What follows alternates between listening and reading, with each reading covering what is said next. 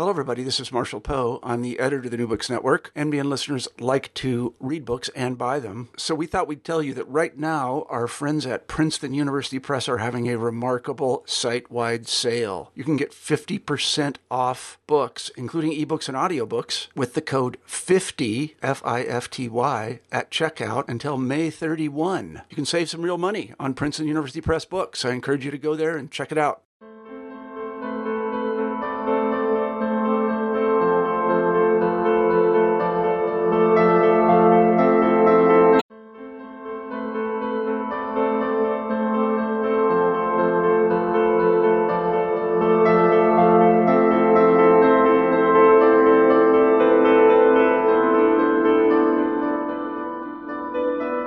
Hello, I'm Laura Landon. Welcome to the New Books Network.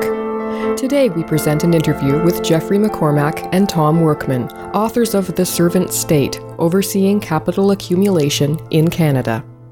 Their book argues that governments in capitalist countries primarily serve the interests of capitalism and the business class, not the majority of citizens who elect them to office.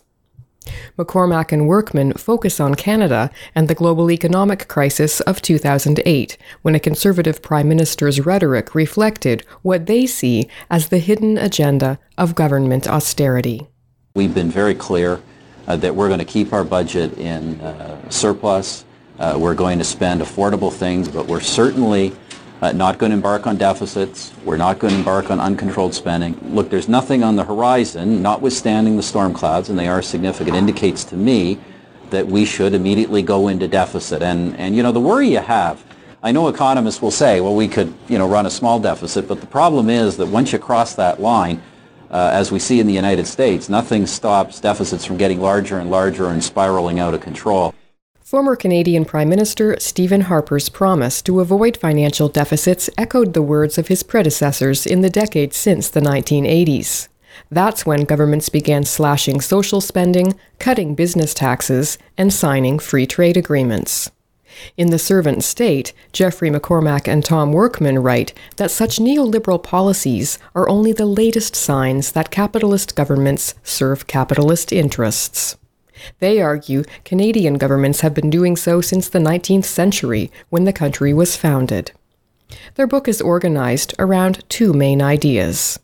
The first reflects Karl Marx's theories about the crucial role of profits in stimulating capitalist investment, the accumulation of the machinery, equipment, and buildings needed for capitalist production. The authors argue that in Canada, profits were growing steadily before the 2008 crisis, and that's why the country wasn't hit as hard by the recession as the United States and countries in Europe. In The Servant State, McCormack and Workman contend the role of the capitalist state is to create the conditions for the growth of business profit, and then to help steer the system through crisis when profits inevitably fall, as Karl Marx predicted they would. Their second main thesis in The Servant State is that the capitalist system is inherently coercive, in that governments have played active roles in creating favorable labor market conditions for capitalist employers. Unemployment insurance payments in Canada, for example, have always been short-term, forcing workers to seek jobs when their benefits run out. In the last couple of decades, Canadian governments have cut unemployment insurance benefits even more to ensure that workers are always available for work, even if it's only temporary, part-time, and poorly paid. Jeffrey McCormack is Assistant Professor of Political Science at Wheelock College in Boston, Massachusetts. Tom Workman teaches in the Political Science Department at the University of New Brunswick. The New Books Network caught up with the authors of The Servant State, Overseeing Capital Accumulation in Canada, at the library of Mount Allison University in Sackville, New Brunswick. The interviewer is Canadian journalist Bruce Wark. If you don't mind, I'd like to begin by asking about the last sentence in your book where you write that alternatives to capitalism desperately need to be found. Why do you say that, Jeff? In the best of times, capitalism tends to produce unemployment, it tends to produce poverty, it tends to produce war, environmental degradation, and alienating conditions for workers and people all around the world.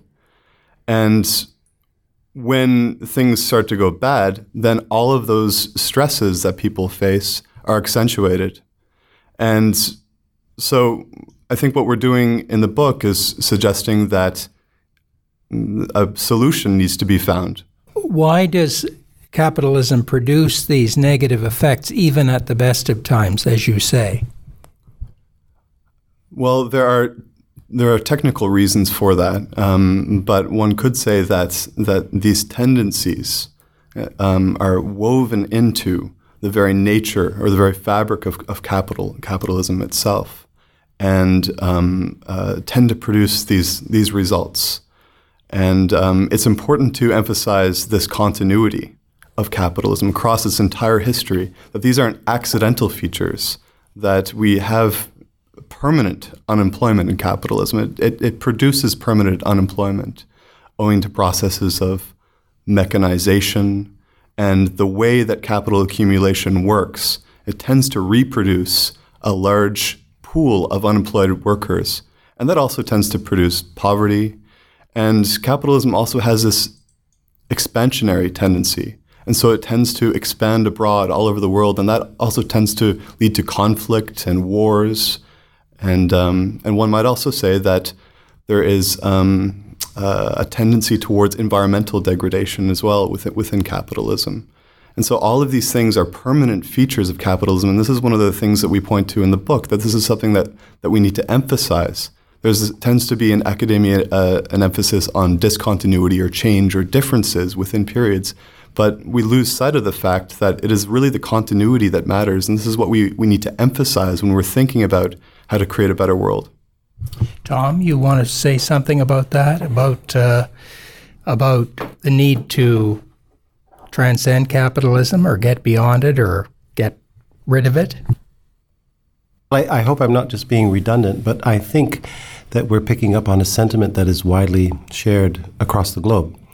And if I were to put it in the language of today, there are so many people who are convinced that capitalism is an unsustainable system. Even when it works, it fails humanity. It fails us on an individual level, it fails us on a social level, and it also fails us in our relationship to the planet, to the natural world. So there is a widespread sense that we have to get beyond this system, again, because it's not sustainable. And so what we really think we're doing is kind of emphasizing the idea that we have to somehow get beyond this system, an idea that is shared by so many people, especially people in what we might call the majority world, people who are much more directly victims of global capital accumulation. We tend to be a little more insulated from that in the Canadian context, from the more extreme abuses, the misery, the poverty, and so on. But when we open our horizons up to the globe, to humanity writ large, we see grotesque exploitation and misery imposed on far too many people, but it is intuited by so many that it's an unsustainable system. So we're really just echoing a sentiment and not really saying anything new. I want to talk to you about your book's title, The Servant State, Overseeing Capital Accumulation in Canada. How does that title reflect the main ideas in your book? Tom Workman? Yes. Well, no title is perfect. And as authors, you're always kind of wrestling sometimes with the title, particularly with the publisher. The publisher wants to sell books and make the book attractive to potential readers. And of course, we're trying to maintain some kind of intellectual integrity. But it was a difficult process. And to be honest, we didn't really have a title. Or we had such a generic title that it wasn't really going to be something that someone would pick up and really want to read.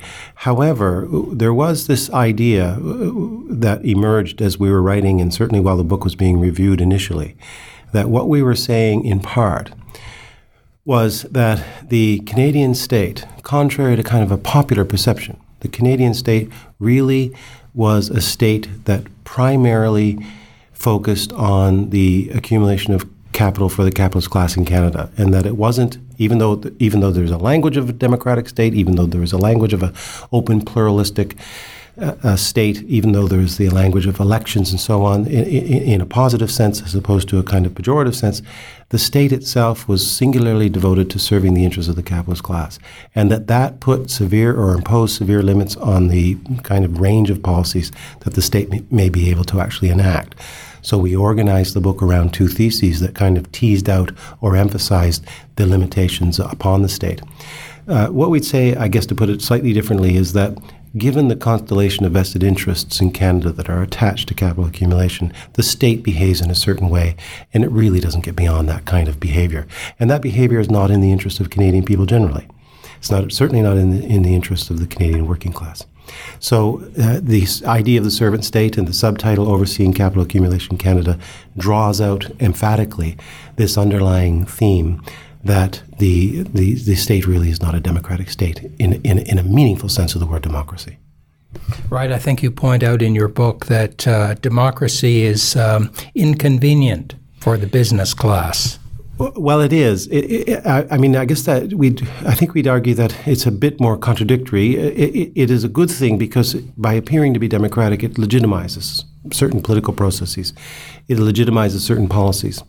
And it certainly in the 20th century, as we know from some of the experiences of authoritarianism, at least creates a veneer of kind of mass participation in a political system in a meaningful way. But of course, that is very limited. And what we would want to underscore is the idea that participation is very limited, and that what you really have is a system that's serving a very limited set of interests, and doing so kind of without fail. That tends to cast a very different view or perspective on the state.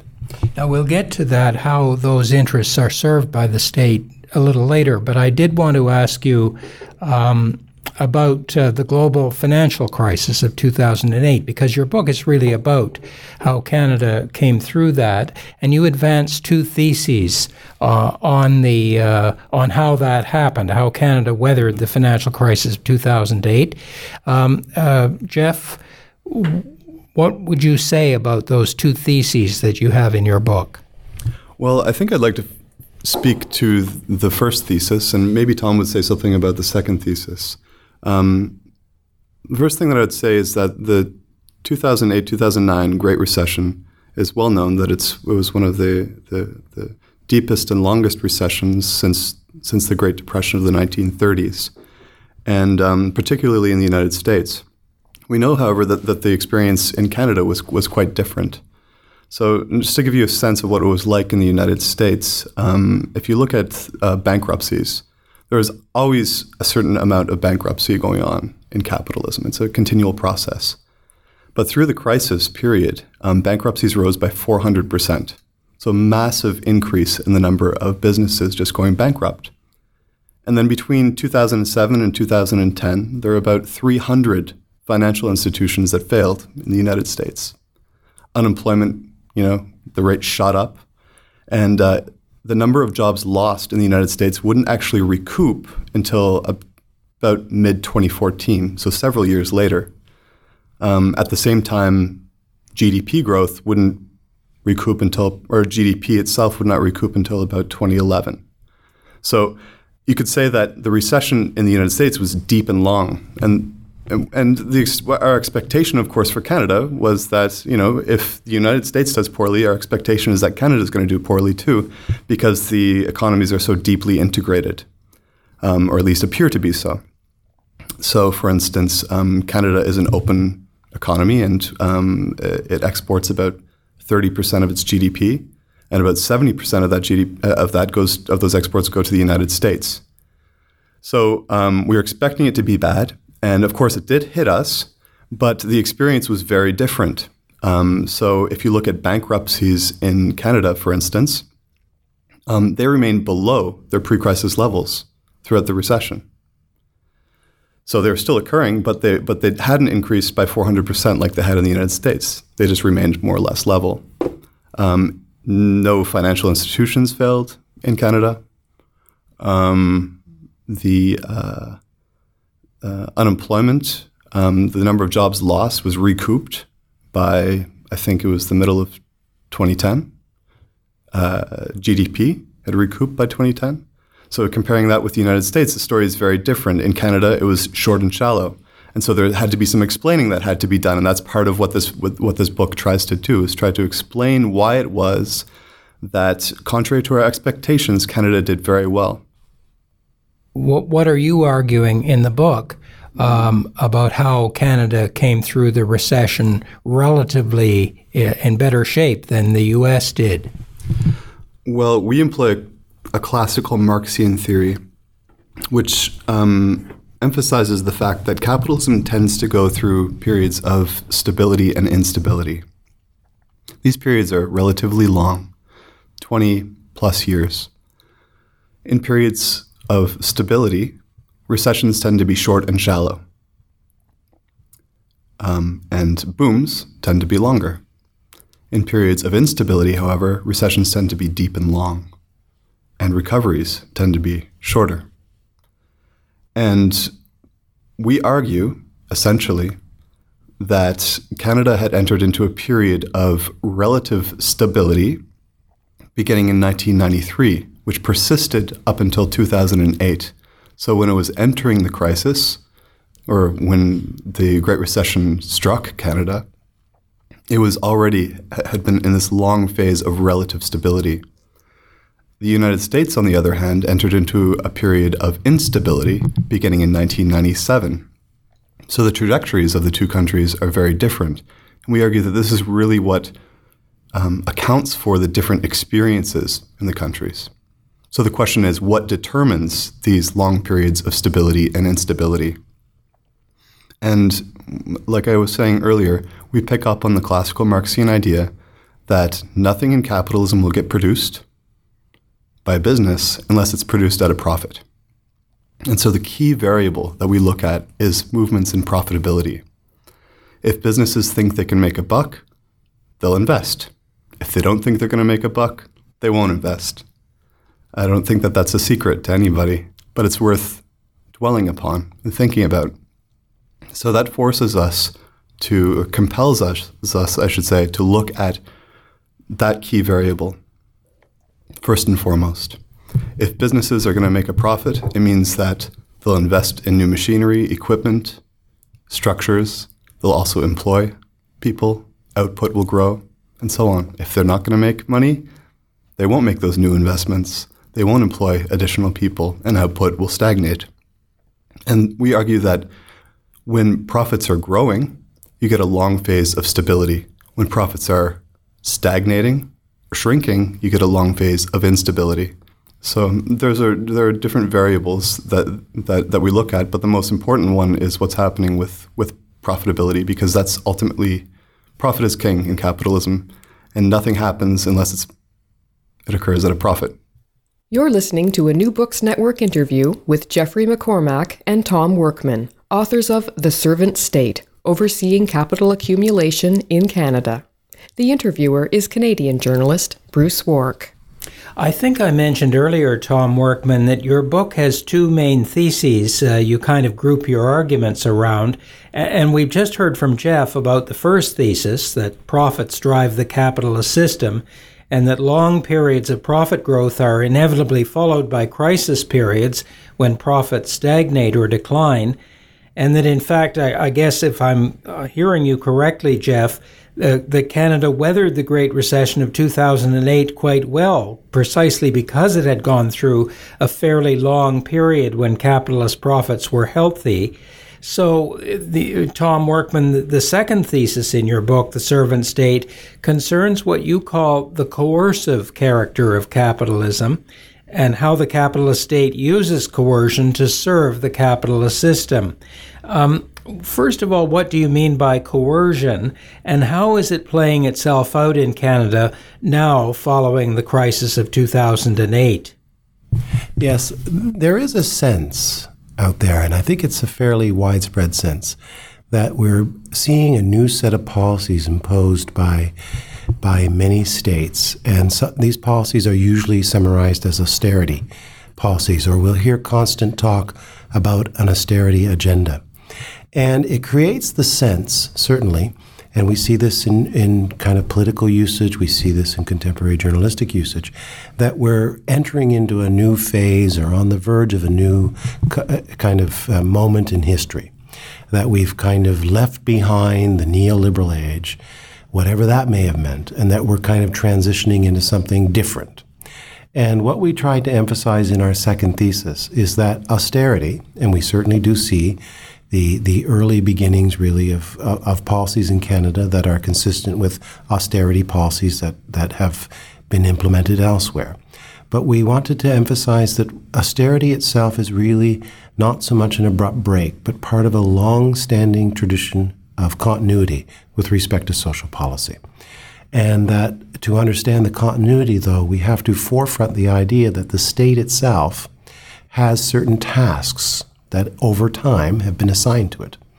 Tasks like managing the coercive nature of a labor market, which may sound like a mouthful, but really just means making sure that people feel sufficiently motivated to grab a job, even the worst possible, lowest paying job that might be coming along in their community. So the idea is that austerity is part of a kind of continual set of policies that we really can trace back right into the 19th century. And the notion of continuity here is meant to in part underscore the idea that although there have been changes, and some very meaningful changes, like the rise of a kind of a fairer and more just labor regime in the early post-war period, in the Western liberal democracies, and especially in North America, what we sometimes call the Wagnerian labor regime. Even though these things have happened, and even though they are very important, there still is a long-standing tradition of policy continuity that reflects the fundamental obligation the state has to ensure that the capitalist system as a whole kind of maintains its course of integrity. Right, and I think you used the word coercive there. To what extent is it coercive capitalism? Yes, well, we think in a thoroughgoing way, but in ways that we don't really necessarily notice, but we feel. It is often the case where people kind of understand that in some senses, very limited, they have freedom in their society, a range of freedom. But in many much more fundamental ways, their alternatives or their options are really severely limited. So, for example, at a certain point, it's recognized that you must work or you face a rather difficult period in your life. Work or fall on hard times. People will colloquially say all the time, you must work to pay the rent. The state ensures through its policies that you don't forget that. So when it enacts unemployment insurance legislation, for example, or when it grows the welfare state, that welfare state never interferes with the importance of ensuring that people are delivered into the arms of awaiting employers with as much efficiency as possible. What has really changed in the last decade or so is just the intensity of those policies. It is likely the case now where people are delivered into the arms of awaiting employers with a feeling that it's of even greater necessity now than it might have been 20 years ago, when perhaps you could have excused yourself from the labor market ever so briefly and availed yourself of an unemployment insurance check, a pogey check, as we might say colloquially every once in a while. Those options appear to be much more circumscribed today, and they are part of a deliberate kind of set of policies that we see being enacted by the Canadian state, both at the federal level and, of course, at the provincial levels. In your book, you have charts showing social assistance or welfare rates, those rates that the very poorest who aren't working can get. It could be argued, and is argued by politicians on the right, that those rates have to be low, not in order to make welfare unattractive for workers, but because we simply don't have the money. Taxpayers can't afford more generous benefits. What would you say to that counter-argument? Yes. Well, the idea, there's, I guess, two parts to my response to that. The idea that the state is broke or the state has insufficient funds is an argument that can be adduced at any moment to almost justify any policy, any cut. In fact, it is the primary argument, the idea that the state is in a kind of permanent fiscal crisis is an argument that is regularly adduced now by governments around the world to justify what we know colloquially as a kind of cutting and gutting agenda. So that plea will always be there. What is not noticed, or what tends to not be forefronted, sometimes because politicians themselves don't understand it, but I don't want to let them off the hook too quickly, is that a lot of the reasons why we have fiscal crises right now in the States is that there have been extreme cuts to corporate tax rates. And corporations just simply aren't paying their share. And so that therefore they end up in situations where the state is at least limited in terms of its fiscal options. But having said all of that, there is something disingenuous about the argument. And that's because the function of the state is to ensure that there's a labor supply in the labor market. So even if the state had the funds, the state would not be able to really use those funds to provide meaningful relief for people in the sense that it gave them an option to, however so briefly, opt out of the labor market. In other words, the state has this role of driving citizens into the labor market and of making them move if that's necessary, of rolling them off of welfare rolls if that's necessary. That is the state doing what it has to do in order to kind of maintain the kind of optimal labor market in a society. So that's why it's a bit disingenuous to say we're broke, we can't afford that, because even if we could afford it, the state would still not do it. It would undermine the course of integrity of the labor market. And everything you've been saying here is an example of what you said earlier about how the state serves the interests of capital accumulation or capitalism and not the broader public or the mass of voters. Yeah, and we would say that, but perhaps emphasize it from a slightly different angle. Historically, the state is, for us, just the institution that has kind of arisen to underwrite the agenda of the capitalist class. It's not that it was simply assigned these tasks at some point in history. It just evolved this way. And it was only in the 19th century when we started to see the kind of democratic expansion of the states, coming a kind of consolidation of the European states, and that did indeed muddy the kind of picture or image we have of the state, but its essential role or task or obligation it has to capital has remained fundamentally unchanged for basically since the 18th century. Well, Tom Workman, your book is extremely critical of the traditional left-wing discourse, academic discourse in Canada. What is wrong with that critique of capitalism, and how does your book differ from it? Yes. Well, the kind of discourse or academic debate, if I can call it that, on the economy in Canada, or what we sometimes call the Canadian political economy or the CPE tradition. That debate went through two definitive periods. It kind of gets started around certain authors that are focusing on commodities, what they tend to be called staples and so on. And then it goes through a period of revision or reform. And this really started in the 1970s and 1980s, sometimes alongside the early form of the debate that was focusing on staples. And it started to emphasize things such as class analysis and so forth. What neither tradition did in the discourse on Canadian political economy, in the academic debates and so on, is look at the tendencies or the laws of motion of capitalism itself. In other words, they didn't really look at capitalist social formations. They didn't really pivot from the formidable literature that is out there, that has been out there for over a century, on the dynamics of capital accumulation, dynamics that are peculiar to the nature of capitalist societies. The emphasis is usually on in the Canadian context, the emphasis would be around notions of a class hijacking the economy, or the emphasis would be on the idea that our ties to American exports were somehow going to sink us, or the emphasis would be on something about whether or not we were being somehow undermined in the world system or not sufficiently competitive and so on. These kinds of debates, the emphasis on what we might call somewhat derisively Canadiana, these kinds of debates all tended to not really examine capitalism itself per se. So what we are doing in this book in part is coming out of a tradition that centers Canada as a capitalist society. We're really downplaying the Canada part. It's really a study of a if I can be a little cheeky about it, is a study of a capitalist society that happens to be Canada. How does your book kind of cut through the traditional discourse to make more fundamental points?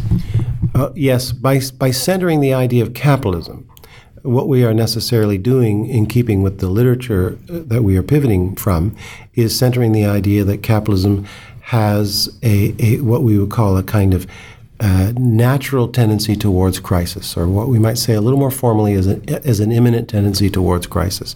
Capitalism goes through crisis periods, it goes through cycles, it goes through periods of ups and downs, and that these are inescapable, they're unavoidable. So when we look at the Canadian economy, our book is more likely to tease out the idea that there have been 4 crisis periods in the last 120 years.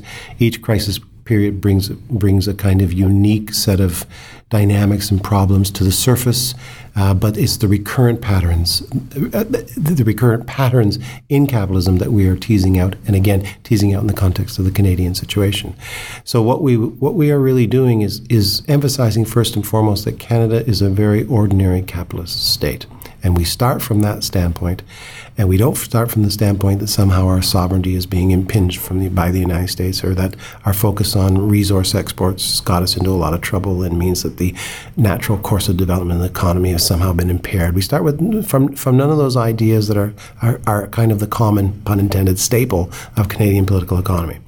We are starting from the idea that Canada is a capitalist social formation, and therefore is subject to the same laws of motion as all capitalist social formations. I did want to ask you, too, about the traditional left in Canada as well, because you mentioned that, or you deal with it in your book. On the one hand, the New Democratic Party is the traditional, I don't like to use the term socialist party, the New Democratic Party on the one side, and the Canadian Labour Congress on the other, the marriage of those two things in the New Democratic Party. How do you see the failure of politics in Canada to address what you see as the fundamentals of capital accumulation? Yes, that's a wonderful question, because I think if there's a primary political point to our book, it's what we would want to do is emphasize the following. We all tend to talk about the gains of the early post-war period, especially for the working class. And they were important gains. There was the enactment of labor laws, labor relations laws, labor standards laws. They were very meaningful. There was the emergence of the so-called welfare state, where we saw some protections being afforded to families, especially disadvantaged working class families. We saw the rise of one of the signature achievements, really, of the post-war era, the early post-war era, which was the development of an unemployment insurance regime. These were significant gains, and we would never want to draw attention away from their significance. But what we sometimes do, and is in emphasizing those gains, we fail to observe that they came at a profound cost, a profound political cost. Basically, in order to secure those gains, we had to shell the idea of any kind of socialist or radical political agenda. It was taken off the table. And the mechanisms through which this was taken off the table would take us days to elaborate. But just to give you one small kind of insight into this, labor itself, organized labor itself, started to pick off the radicals from within the labor movement. And that was what led to, that had to happen before the CLC could actually be formed in 1956. We forget that the early post-war period, despite the fact that it brought sometimes tangible material gains to the working class, came with this profound political cost, and that is the shelving of a radical political agenda. Left-wing politics was reduced to policy considerations, which is fine until another crisis comes along. And then all we are doing is reacting to policy issues and policy matters, and the left is absolutely ill-equipped to deal with the more profound problems that capitalism naturally engenders. So we begin in the 30s with the CCF saying we have to move beyond capitalism. Yes. And where do we end then with the evolution of the CCF and then later the NDP? Yes, the CCF and this is often forgotten about the CCF, is that it had an agenda that was devoted to somehow transitioning beyond capitalism. I think, as we mentioned in the book, this was hardly a radical idea. In the 1930s, the United Church of Canada said that we have to somehow get beyond capitalism. But what we tend to forget is over the next 25 years, that idea fades.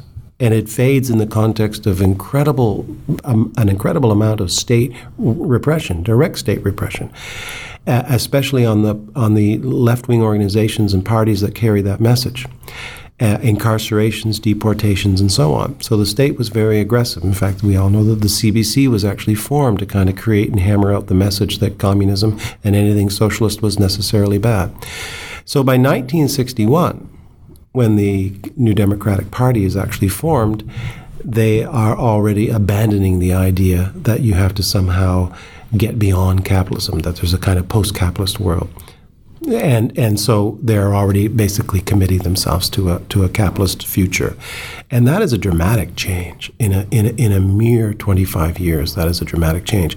But it is a change that today we forget actually happened, and again has left us in a kind of difficult position where we really are ill-equipped politically to respond to the neoliberal agenda and then the austerity agenda. Jeff McCormack? Yes, I just wanted to add a couple of points to this. The first point, I guess I would just very briefly recap what Tom had said, is that there's a continuity in state policies across all periods of capitalism, and that the golden age was no exception, that there are certain boundaries beyond which the capitalist state will not tread. So that's the first point, and of course that it came at an incredible political cost. Another important point that we should also recognize is that the post-war period, the so-called golden age, was unique in terms of in the sense that the underlying conditions of capital accumulation, profitability, and so on were such that it made that type of labor regime possible, and that those conditions eroded in the 1970s and they haven't returned. So in other words, it was premised upon a period of relatively strong growth and stability, coupled with a working class movement that pressured the state to make it possible, but of course at certain costs. Today we don't have a working class movement in Canada, and the conditions, the underlying conditions of capital accumulation that made that period possible have also eroded in Canada. And so I think that that's also an important lesson to keep in mind. It's not as though the state can be captured by the left and then reoriented towards the some sort of labor regime that resembles the post-war golden period. That was a period in history to which we will not return. And I think that's important to keep in mind. So what our book does is to cut through these two ideas.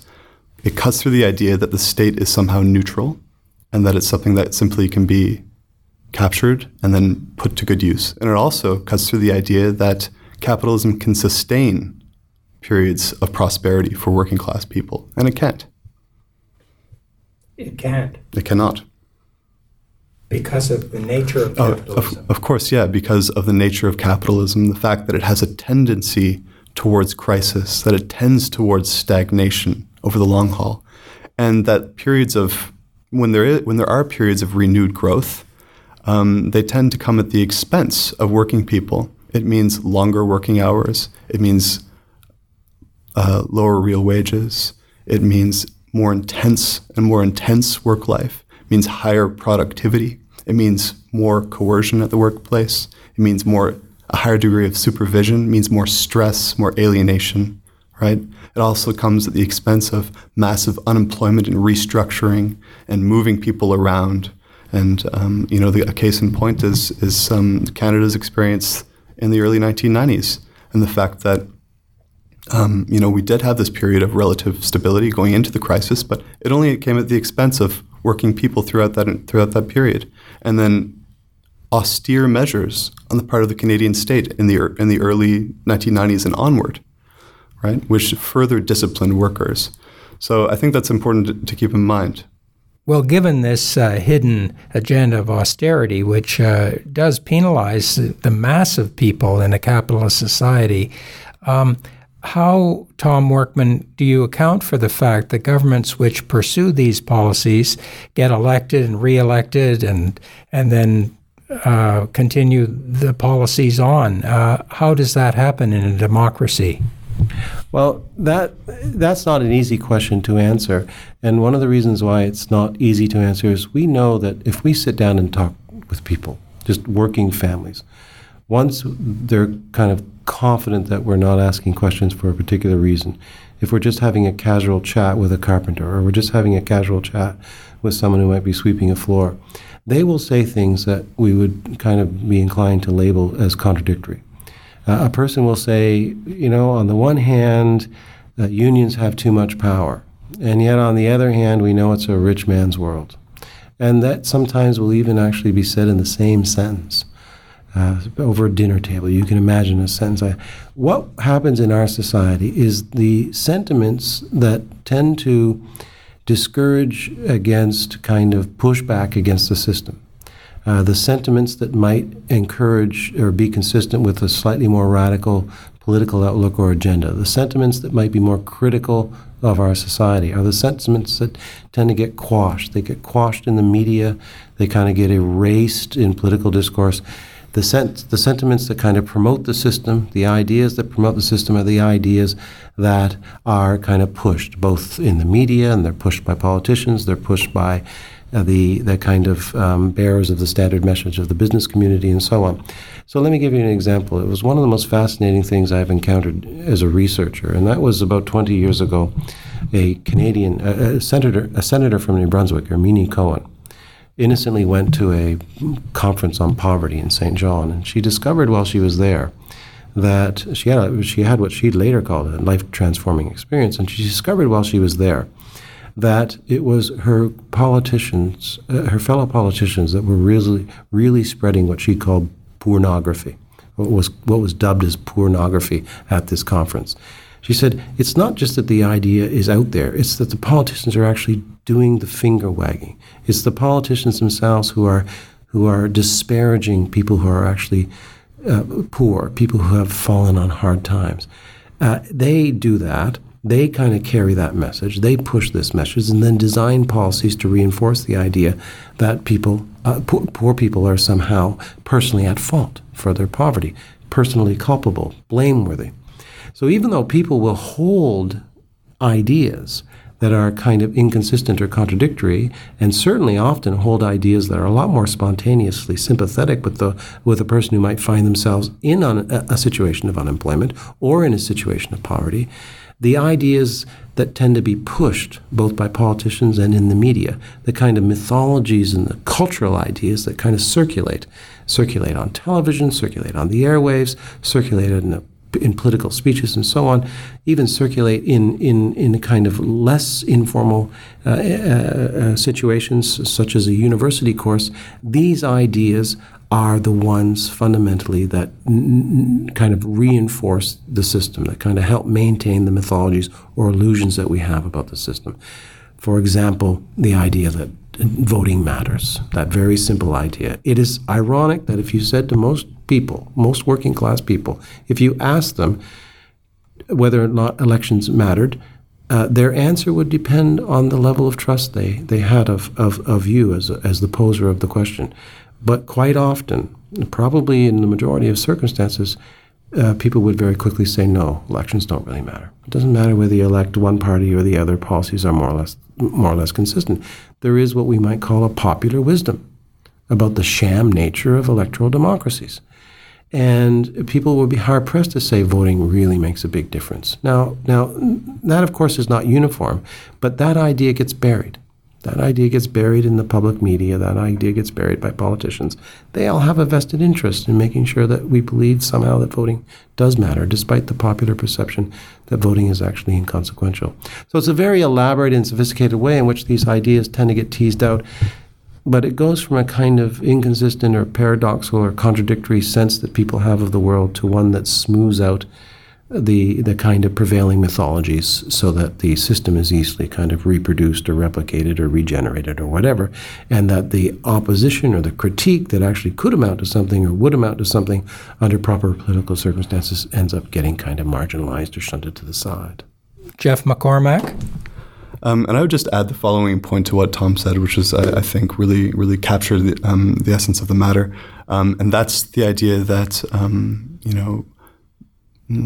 people don't vote. Many people simply don't vote, and that's sort of a rational response to a situation of effective powerlessness. There's also a lack of a pole of attraction for people in terms of political alternatives as well, and I think that also plays into this story. So I would add those two elements as additional factors that contribute to the fact that we see these parties being elected and reelected. Yeah. Now, I know this isn't in your book, but what would a post-capitalist society look like? What would an ideal be for you as an alternative to capitalism? Jeff McCormack. That's probably one of the most difficult questions that we have to answer today. Envisioning a different world. And I might start by saying something about Bernie Sanders and the popularity of his ideas, and just how different these ideas are from the ideas that existed in the 1920s in Europe, for instance. Bernie Sanders promotes, for instance, the breaking up of the big banks as a means to combat what is effectively a type of crony capitalism from his perspective. The idea that the billionaire class controls the state through lobbying and so on, which is not untrue, but that really detracts attention away from what the targets ought to be. We have to have a clear understanding that the state has evolved to promote capital accumulation on the one hand, despite who occupies the particular positions within the state. We also have to understand that that capitalism is a system that tends towards crises and misery and so on. And Bernie Sanders' solutions aren't particularly socialist.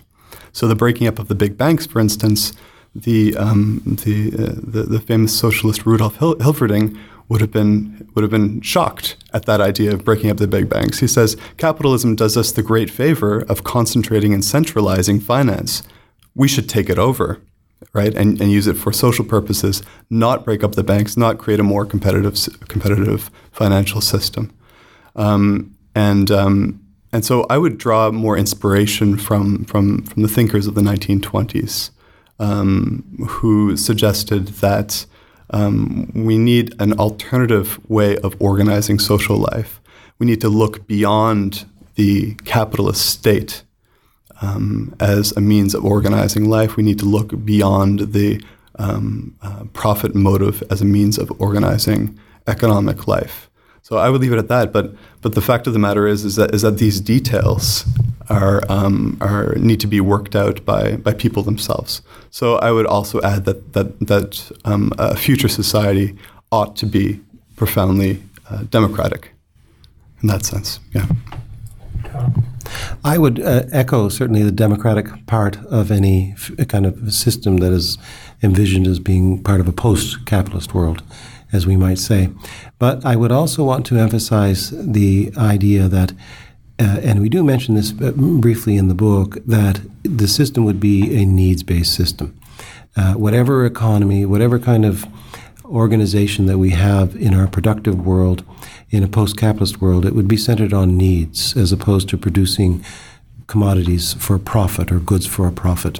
We have lots of examples of how this might look. And I think in addition to it being democratic, we'd want to also say it's somewhat pluralistic. But we have the example of the Mondragon Cooperative Network in the Basque region of Spain. We have the example of the Co-op Italia network. We have many communes around the world, many communal societies actually existing in the United States. We've had back to the land movements, even in the Canadian context, even in the region of New Brunswick, we had a back to the land movement where people have constantly experimented with alternative societies. And in that context, we know that That might not be a perfect solution, but always, if there's a characteristic to it, it becomes a need-based productive system or a need-based economy. People make things based on need. Alienation goes down, the feeling of community goes up, the feeling of being kind of spontaneously supported by those around you goes up. General levels of anxiety fall. I'm not trying to paint a kind of romantic picture of it, but we certainly do see the examples of change. And in the South today, in the majority world, we see what we sometimes call the Oaxacan Commune, the experiments in southern Mexico. We see the Brazilian Back to the Land movement. We see resistance in many different forms.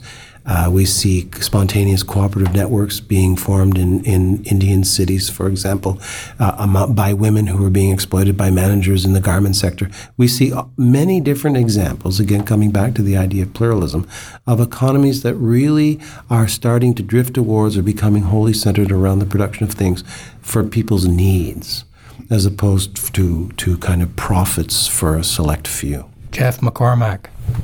And I would add that if it's going to be democratic and needs-based, that also implies a certain amount of planning.